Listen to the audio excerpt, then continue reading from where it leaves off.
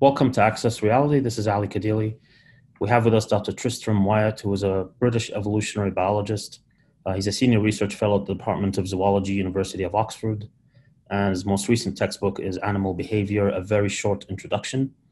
He gave a very interesting TED Talk in 2015 entitled The Smelly Mystery of Human Pheromones, which got more than 1.5 million views, I believe. So welcome, Dr. Tristram. Thank you very much for making the time today. Great. A pleasure to be here. So are pheromones present in all animal species? Almost all animals that have been investigated so far do seem to have pheromones. And that goes from worms, fish, salamanders, and of course, In marine animals. Yep. And the only exceptions so far are whales and dolphins, which, like most aquatic mammals, seem to have a very reduced sense of smell. But it's still possible that they have them, but none have been found so far. And is the effect of pheromones equally pervasive throughout the species where it's been found? Does it have an equally important effect? It probably does vary between species and between different kinds of animal. I suppose something to remember is that pheromones, which are these invisible chemical signals between members of the same species, provide all sorts of information, all sorts of different kinds of signals. So the most famous ones are sex pheromones, given off by males to attract females or females to attract males. And the very first one to be identified was the female sex pheromone in the silk moth, and that was back in 1959. Pheromones are also used in all sorts of other different contexts. So in rabbits, a French team identified a mammary pheromone that's produced by the mother, given off in her milk. And it's that pheromone which allows the rabbit pups, the baby rabbits, to find the nipple. And that's really important because baby rabbits only have a few minutes a day to suckle from their mother.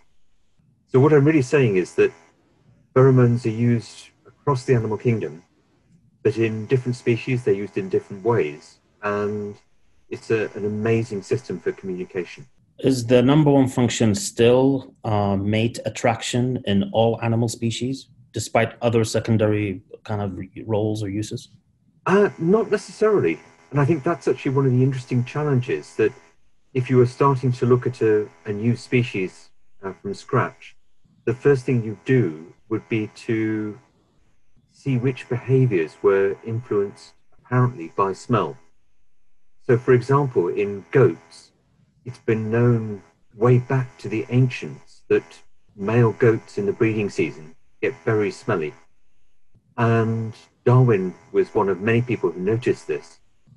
And in his book on sexual selection, he wrote about smelly mammals. Now that's the starting point. When females appear to be attracted to male goats by their smell, and male goats get smelly in the breeding season, as Darwin noted, that gives you the start to investigate possible communication. And there have been various teams in France and in Australia looking at this. But it was a Japanese team that in 2016 identified the molecules that the male goat is giving off that affect the female. And in this case, it's not so much attraction. It actually sets off her hormones and brings her into egg production. So over the dry summer, she shuts down ovulation, producing eggs. But when she smells the smells coming from the male in the autumn, that sends her hormones going, and she starts to produce eggs, and she's ready to mate. So in that case, that's a kind of pheromone that we call a primer pheromone. But all of that starts by an observation that something to do with behavior or physiology is affected by smell. And then that is the way into investigating whether a pheromone might be involved. Do you believe these animals are actually consciously aware of a smell, or is it just impacting them on a subconscious level, like the way humans would be impacted by pheromones? Or is that impossible to tell? It's impossible to tell. That's a whole area that you could debate for some weeks about the level of consciousness. We really don't know how conscious animals are of stimuli. We don't know whether first humans really do have pheromones, and also whether we should expect them to be consciously. I asked that We because don't know. yeah, because you had said smelly pheromones, and as you said, Darwin mentioned smelly goats. Mm. So I'm just wondering, is that something that is actually we can perceive, or is it something? It's a matter of coincidence. So male goats are very smelly. What we recognize as the goat smell is not necessarily the smell, the molecule that's important for attracting females or having that primer effect. Just another characteristic that they have. It's just another characteristic, but it's what we can sense is simply a matter of our adapted olfactory system and the receptors and the molecules to which we're sensitive. And there's actually a nice story. There's a long time back in the 19th century, a French naturalist you may well know, Jean-Henri Fabre, and his books are available long out of copyright on the web. Now, he has a lovely account of having some pupae of the peacock emperor moth in his study in Provence in the south of France. And when the females emerge from their pupae, through the open window, male moths fly in, attracted by their scent, by the female's scent. So with his son, he attempts some simple experiments. So he's writing in about 1870, and it's probably about 1860 that he's doing these simple experiments. So the males are flying in through the open window on a warm summer evening, and they're finding the female. So the first thing he does is try to cover the female with a sieve, with a colander, and the males have no difficulty in finding the female. So if it's open to air, the males can find the female. He puts the female under a glass jar, and the males can't find the female. So he says, I'm blocking the airflow. And then he takes the cotton wool that the female has been resting on, and the males are attracted to the cotton wool. So he makes the logical conclusion that it must be all happening by the sense of smell. You can block it with a glass jar that's sealed. They go for the cotton wool that she's been resting on. But then he makes a fatal mistake, because he sniffs the female and says, I can't smell anything. And he concludes it can't be the sense of smell, even though all the other evidence is pointing in that direction. And so it's an example of where the male moths of that species are incredibly sensitive to the pheromone, the smell that the female is giving off. But we're not. So he was equating his own sense of smell, or his prowess in smelling, to that of moths. Yeah, of that particular species. Oh. And that's a mistake not to make. Yes. So if only he'd had the imagination to, if he was thinking about bats, we can't hear bat calls, but bats are nonetheless using those ultrasonic sounds to navigate around and to find their prey.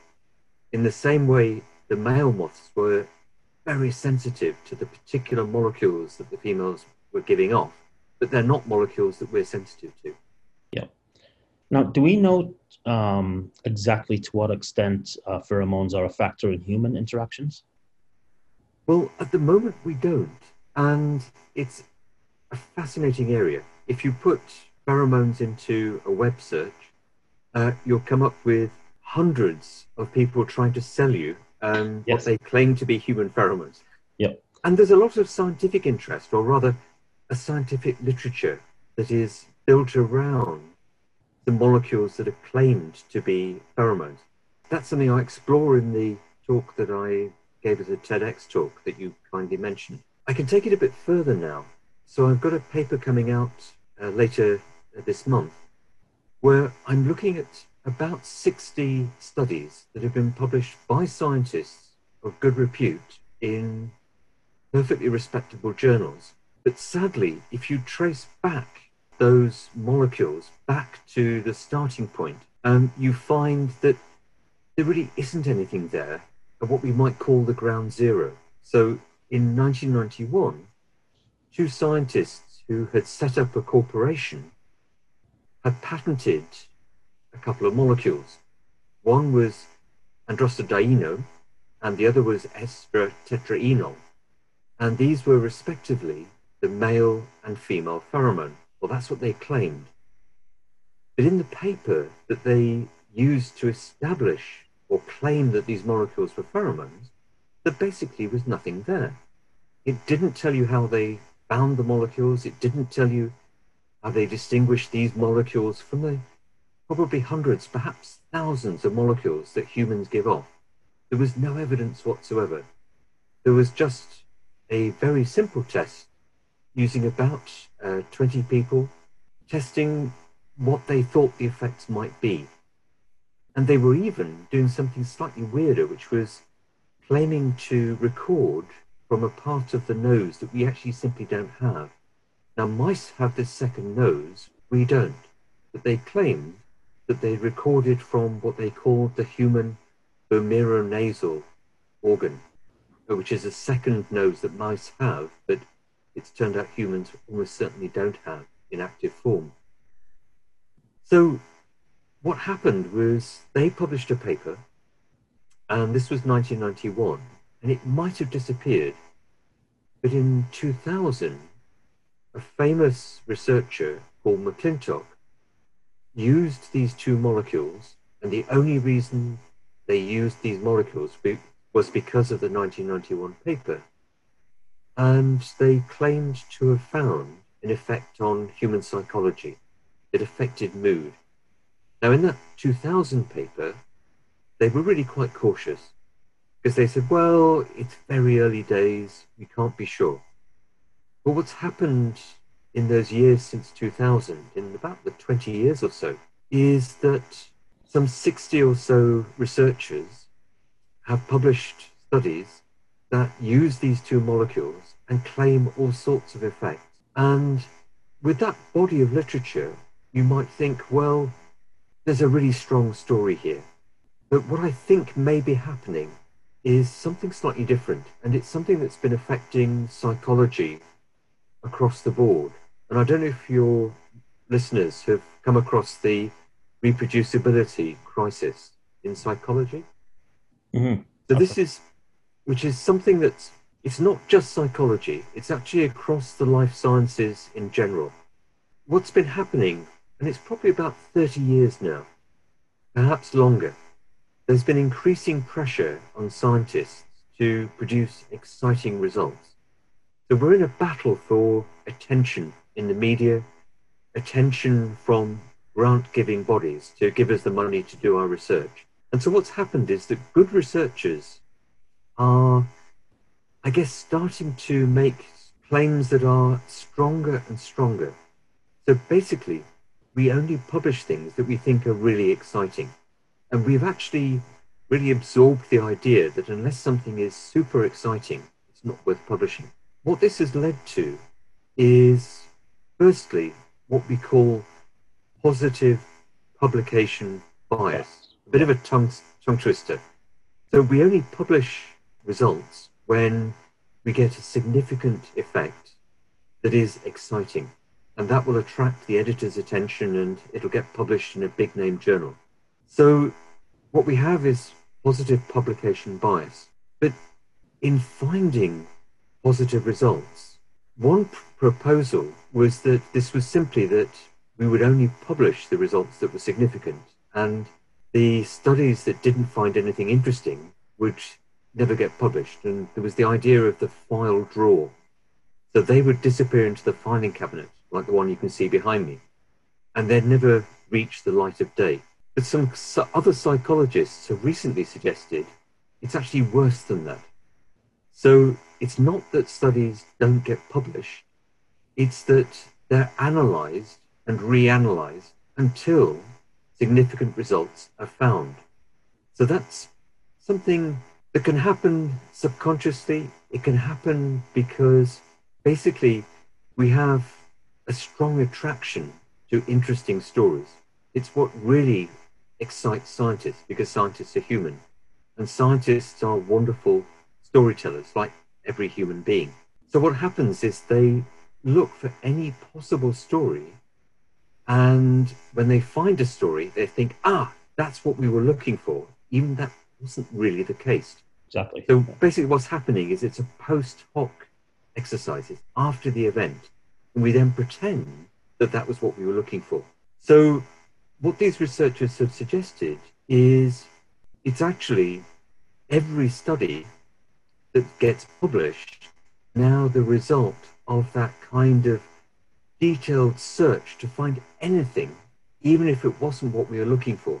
So you were alluding to that the fact that the evidence really is not there for role of pheromones in human interactions. So would you say then that these products commercially sold online that promise to attract females don't work? It's highly unlikely that they work. So there's just no shortcut in life, eh? Sadly not, but the placebo effect could be strong. So if you've spent $50, then you might go to the party More confident? with more confidence. And that will attract them, the confidence, not the pheromone. Yes, indeed. Yeah. Great. So it might work after all then. Yes, you could be wearing anything. Yeah, but unfortunately now not to anybody listening to this conversation. No. All right, just moving on to a bit of a different topic. You've described before how birds, when you have thousands, hundreds of thousands of birds, when they move in unison in specific patterns, it looks like one organism, looks like highly coordinated. And it's been kind of looked at, it's boiled down to each bird takes the cue from the surrounding 7 or so birds. And that's how they get to do that. But then the question is all group behavior in animals instinctual, automatic, pre-programmed, or is there room for, actual individual improvisation? That's a really interesting question. I think those murmurations of birds that those big flocks of birds that seem to move as one, they're doing it so fast that really that must be happening, or we can imagine it happening without requiring conscious thought. Yes. Although we don't know in general in animals how much of their behavior is actually conscious. But in terms of individual behavior, yes, we do know that animals are very much individuals.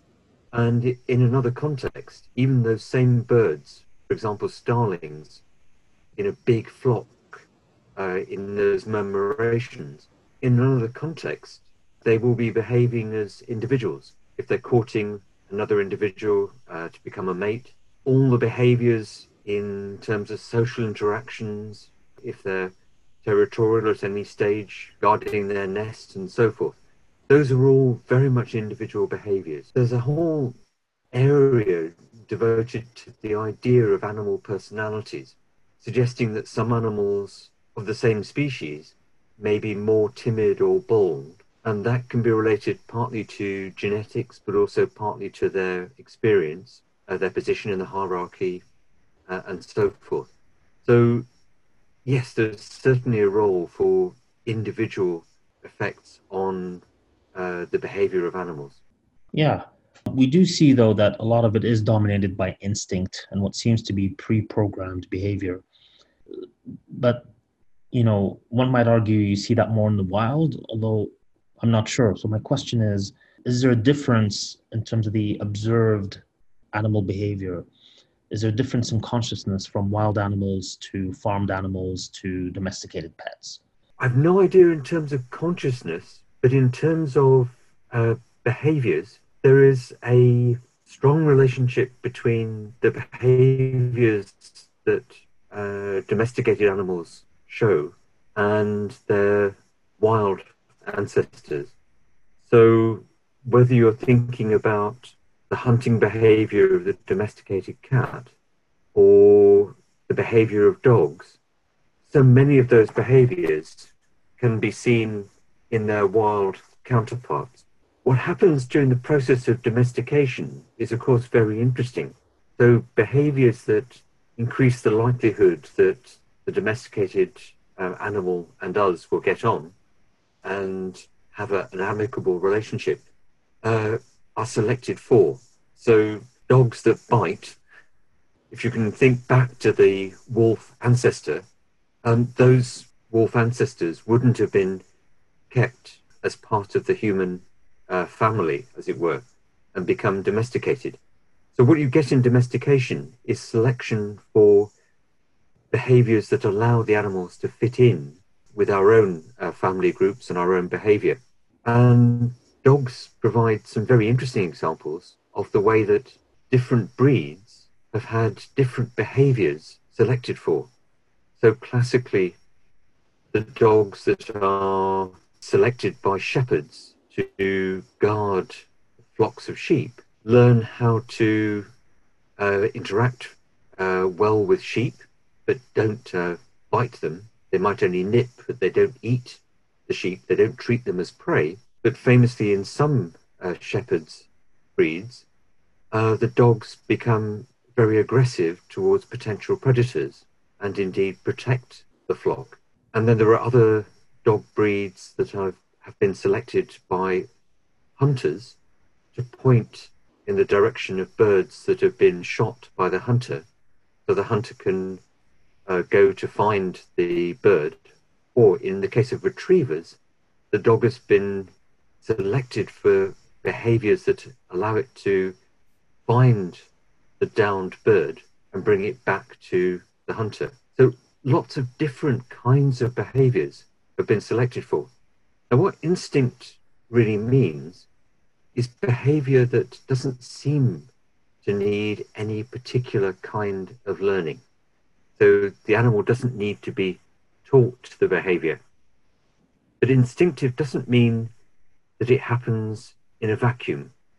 So in the case of hunting behavior, to show the full range of behaviors, a kitten probably needs to play at some of those hunting behaviors and perhaps be shown some hunting behaviors by its mother and father before it can hunt properly.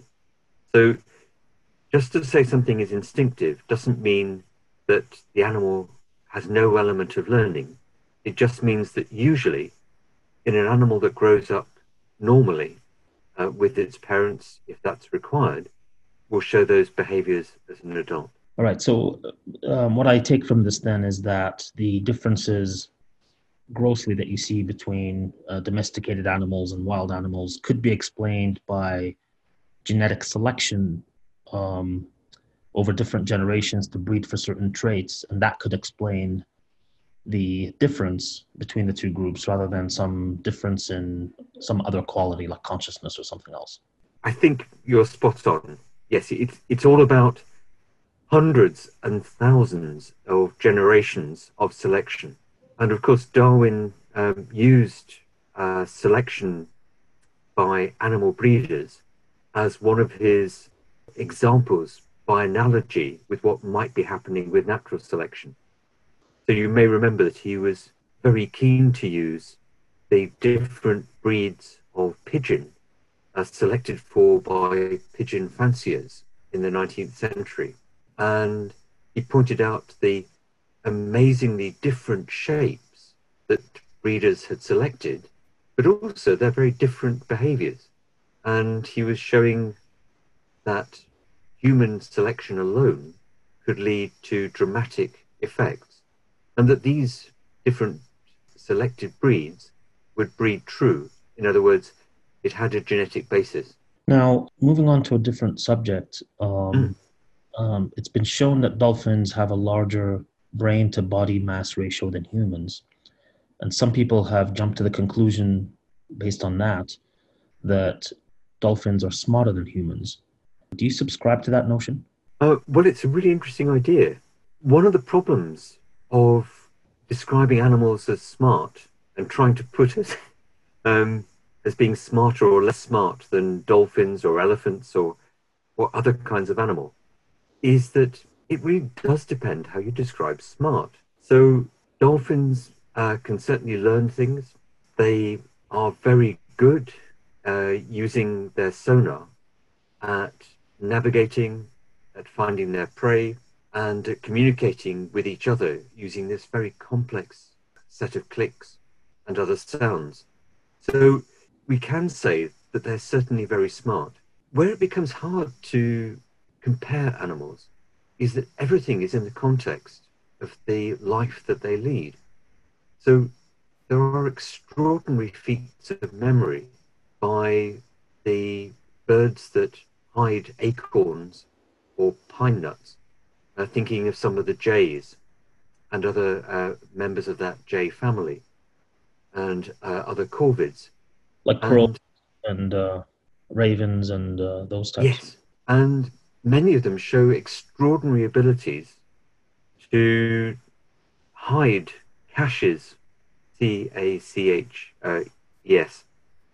hidden stores of food, and then find those food sources anything up to months later.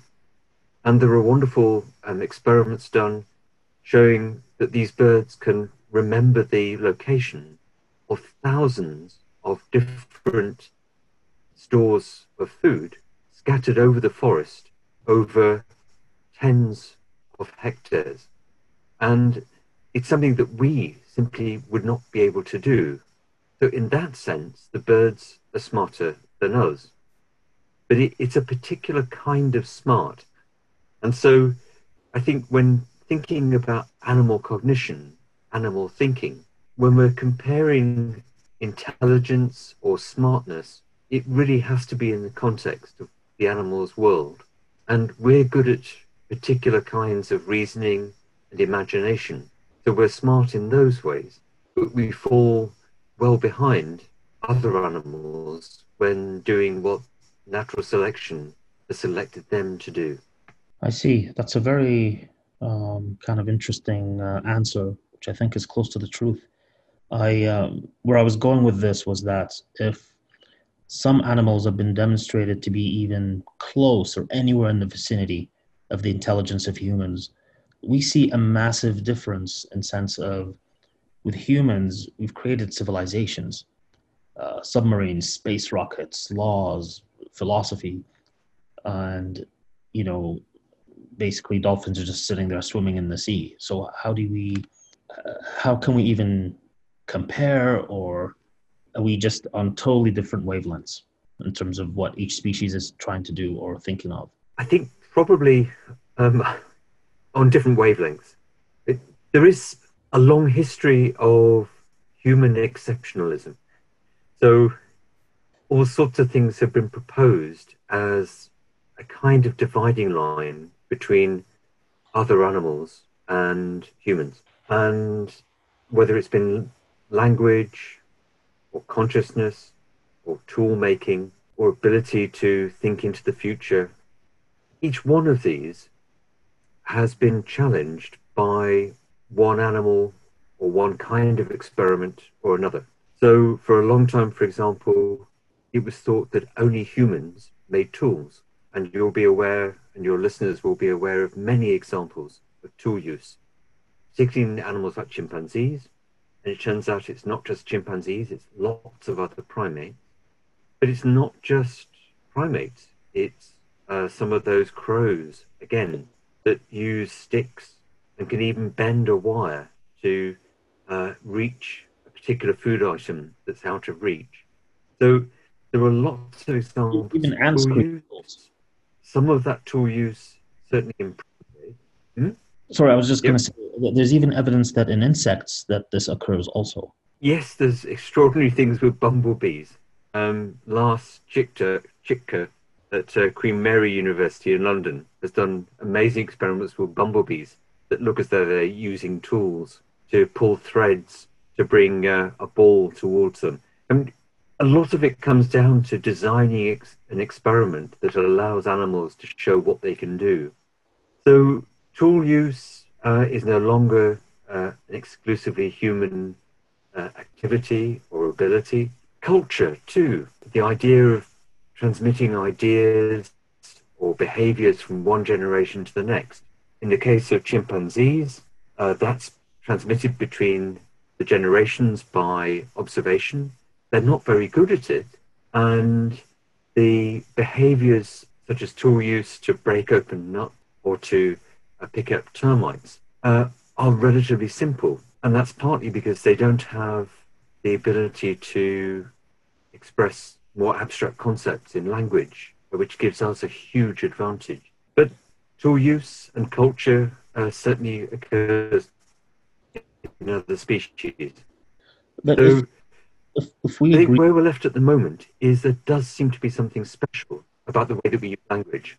yeah, so I was just going to say, if we agreed that there were certain criteria needed to form, a civilization or technology, like passing a certain intelligence threshold, as you mentioned, dexterity, opposable thumbs, creating tools, language, social cohesion. I mean, if you found an animal that can meet all of these criteria, yet still, like for example, maybe octopuses, maybe orangutans, yet still there seems to be a massive void, a gap there between them and humans.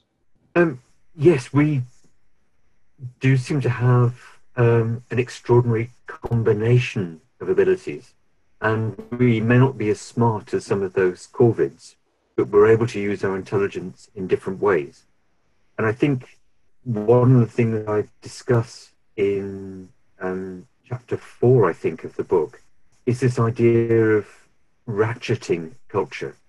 So the thing which most other animals don't seem to be able to do is build generation by generation ways of keeping the things that we've learned in the previous generation and building on them.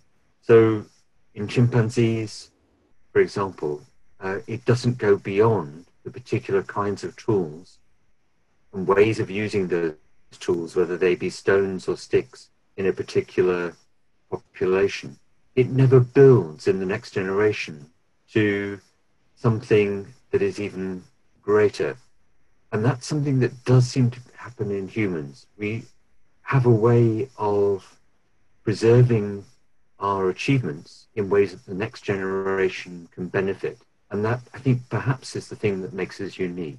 It's this ratcheting of culture that allows us to take it to new levels. And we don't have to start from scratch with each generation. We can build on what our predecessors have already found. Fascinating. So just the ability to document the living group's experience to pass it on so the next generation can build on it. And that's the difference. And the documenting, of course, predates documents.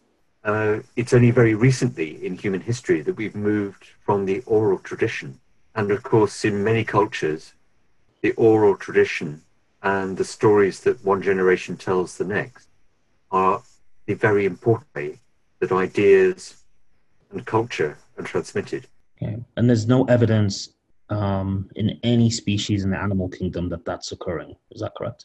Yes, but not in a way that ratchets. So there is plenty of evidence of learning from the previous generation, and maybe a particular kind of learning. So birdsong is one of those that has been studied most. And for many species of bird, the young bird needs to hear the song of its father, if it's a male, in order to get the song right. And reared in the absence of recordings or the presence of the father or another male of a species, the song doesn't come out right. So that's a very particular kind of learning. One of the fascinating things is that some of the genes that are involved in the learning of the song by the young bird, and I think is it the FOX2P gene, or the FOXP2 gene. So just to go back, so just with bird songs, so one of the fascinating things with the way that young birds learn the song of their father is one of the genes that is involved in learning that song is a gene called FOXP2. And in fascinating work in the last 20 years, a number of researchers have shown that human language acquisition also involves that same gene. And so, in the way that humans have to learn speech, if there are genetic mutations in that gene, we find it more difficult to learn speech. There are ways that the learning in birds and the learning in humans, when it comes to language, are related. So I think it's just another example of the way that we can learn a lot about human behavior by studying other animals. But at the same time, there are still mysteries in our own behavior that remain particularly and uniquely human. Yeah. Now, conceding that each species has its own characteristics and that intelligence means something different and is important in a different way in each species, even if we accept that, do you think there's something qualitatively different about humans that sets them aside from all other species, or are we just further along the same spectrum? I think this idea of being able to ratchet culture really sets us apart.